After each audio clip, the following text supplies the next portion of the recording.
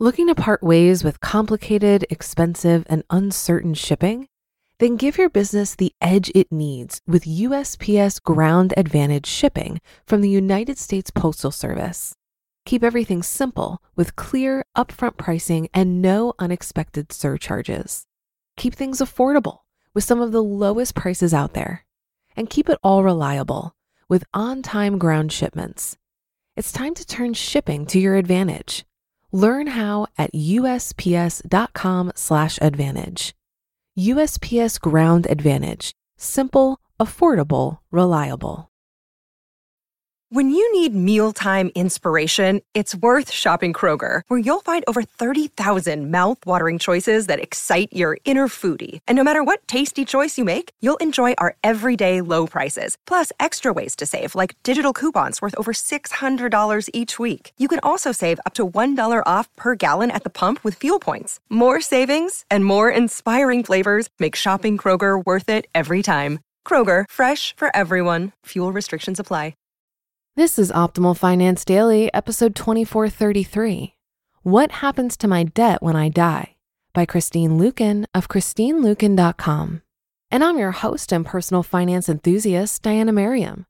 This is the show where I serenade you with the sweet sounds of personal finance knowledge from some of the best money blogs on the planet. So with that, let's get right to today's reading and start optimizing your life. What Happens to My Debt When I Die? By Christine Luken of ChristineLuken.com. What happens to my debt when I die? Does it just go away? Or will my family be responsible to pay it for me? The answer depends on a few factors, including the type of debt, if you have assets when you die, and if you're legally married or not. We generally don't like to dwell on the fact that we will all die eventually. However, if you don't make proper arrangements for your debts and assets after your death, you might leave behind a mess for your loved ones to clean up. What happens to my debt when I die? I recently talked about what happens to your money and other assets when you die. But what about your debt? Mortgage, car loan, credit cards, medical bills, and student loans? Listen on to find out. What happens to my mortgage when I die? If you own a home jointly with your spouse, the house or condo transfers to your husband or wife. They'll be responsible to continue paying any debt associated with the property, whether it's a mortgage or a home equity loan. Typically, both spouses' names are on the deed to the property and the loan. As long as the surviving spouse continues making the payments, nothing really changes. What if your spouse can't afford the current mortgage payment because of the loss of your income? He or she will either have to refinance the loan or sell the house and buy something more affordable. This is why I recommend you have sufficient term life insurance on both spouses so the surviving one is able to stay in the home. What if you own a home with a mortgage, but you're not married? Well, you better have a will or estate plan that designates the beneficiary of your property so it doesn't go into probate. Typically, your heir decides whether or not they want to sell the property. If the person wants to keep it and there's a balance on the mortgage, he or she will be required to pay it off. If your heir decides to sell it, once the real estate commission and the mortgage is paid, the person will receive the remaining money as their inheritance. The process is very similar for loans on cars, motorcycles, boats, ATVs, and the like. What happens to my credit card debt when I die? If you have credit card debt when you die, your estate is responsible to pay it. This means if you have any funds in your bank accounts, they must be used by your heirs to pay off your debt. If you're married and your spouse is already listed on your accounts, they'll be responsible to continue paying on them. If you're not married and there isn't any cash available to pay off your credit card debt, the bank is generally left holding the bag. According to Credit Karma, quote, family members of a deceased person are typically not obligated to use their own money to pay for credit card debt after death, end quote. This happened when my mother-in-law passed away several years ago. There wasn't enough cash in her bank account to cover her credit card bills. As her financial power of attorney, I sent copies of her death certificate to each of her creditors, along with a note explaining that she didn't have any assets in her estate to pay them. However, if you have a co-signer on a particular credit card, that person becomes solely responsible for paying the debt. This is one of the many reasons I strongly caution against co-signing credit cards or any other loan, even for a family member. What happens to my student loan debt when I die? As you might already know, student loans are exempt from bankruptcy, so the only way to get rid of them is to pay them off. But what happens if you die and there's still an outstanding balance on your student loan? According to the Motley Fool, quote, if you have a federal student loan, then the federal government will discharge any remaining debt upon your death. That means your balance will get zeroed out and your loved ones won't have to repay the student loan after you die, end quote.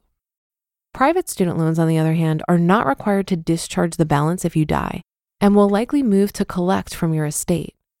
If you're married, most states don't allow lenders to collect student debt balances from surviving spouses, even if the loans were taken out during the marriage. But if your husband or wife co-signed on your student loan, that's an entirely different story. If you have a co-signer on your private student loan, the person may be required to pay your balance when you die. Some lenders do take compassion on the family of the deceased and voluntarily release the co-signer from the responsibility of the student loan, but I have a feeling that's the exception to the rule. What happens to my medical debt when I die? If there isn't enough money in your estate when you die to cover medical bills, they typically go unpaid.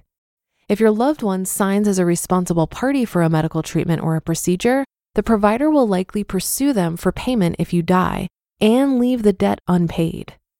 Years ago, when I worked as an HR manager for a manufacturing company, one of my employees received a paycheck garnishment notice for tens of thousands of dollars.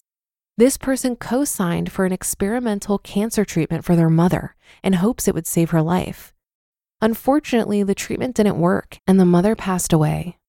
The employee ignored the bills for several years, thinking the medical facility had given up hope of collecting. However, the provider took the case to court and received a judgment against this employee. That person ended up with a 3-year garnishment of several $100s per paycheck until it was paid in full. Here's the bottom line. Excessive debt is bad news all the way around. Now you know the answer to the question, what happens to my debt when I die? It's important to know what types of debt you have right now and how it could affect the family you leave behind when you die. You just listened to the post titled, What Happens to My Debt When I Die?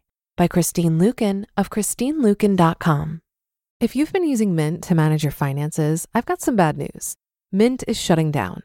But now for the good news. There's a better alternative. Our sponsor, Monarch Money.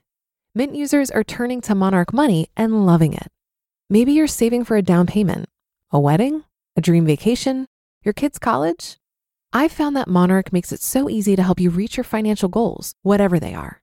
I definitely wouldn't be able to allocate my finances or plan as clearly without help from Monarch. In fact, Monarch is the top-rated all-in-one personal finance app. It gives you a comprehensive view of all of your accounts, investments, transactions, and more. Create custom budgets, set goals, and collaborate with your partner. And now get an extended 30-day free trial when you go to monarchmoney.com/OFD. After trying out Monarch for myself, I understand why it's the top-rated personal finance app. And right now, get an extended 30-day free trial when you go to monarchmoney.com/OFD. That's monarchmoney.com/OFD for your extended 30-day free trial.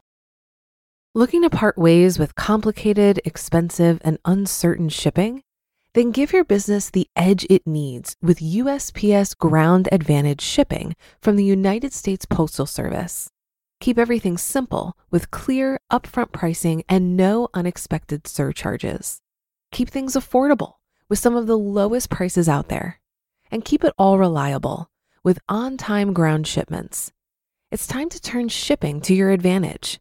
Learn how at USPS.com/advantage.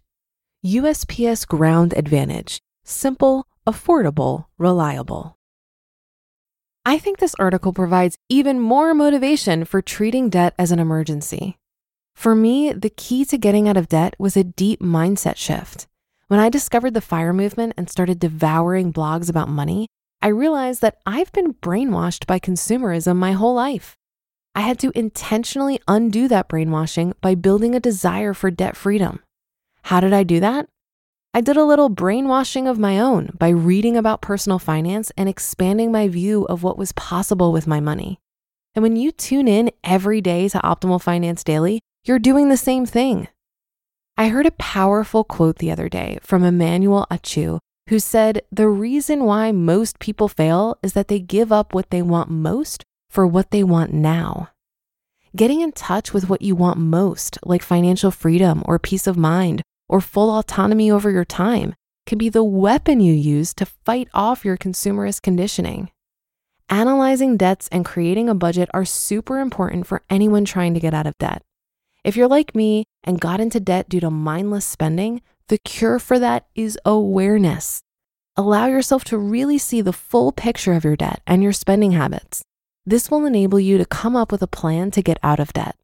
Tracking every dollar you spend may sound annoying, but it's not nearly as annoying as being literally buried in debt. That brings us to the end for today, though. Thanks so much for listening all the way through, and I'll catch you tomorrow on our next episode where your optimal life awaits.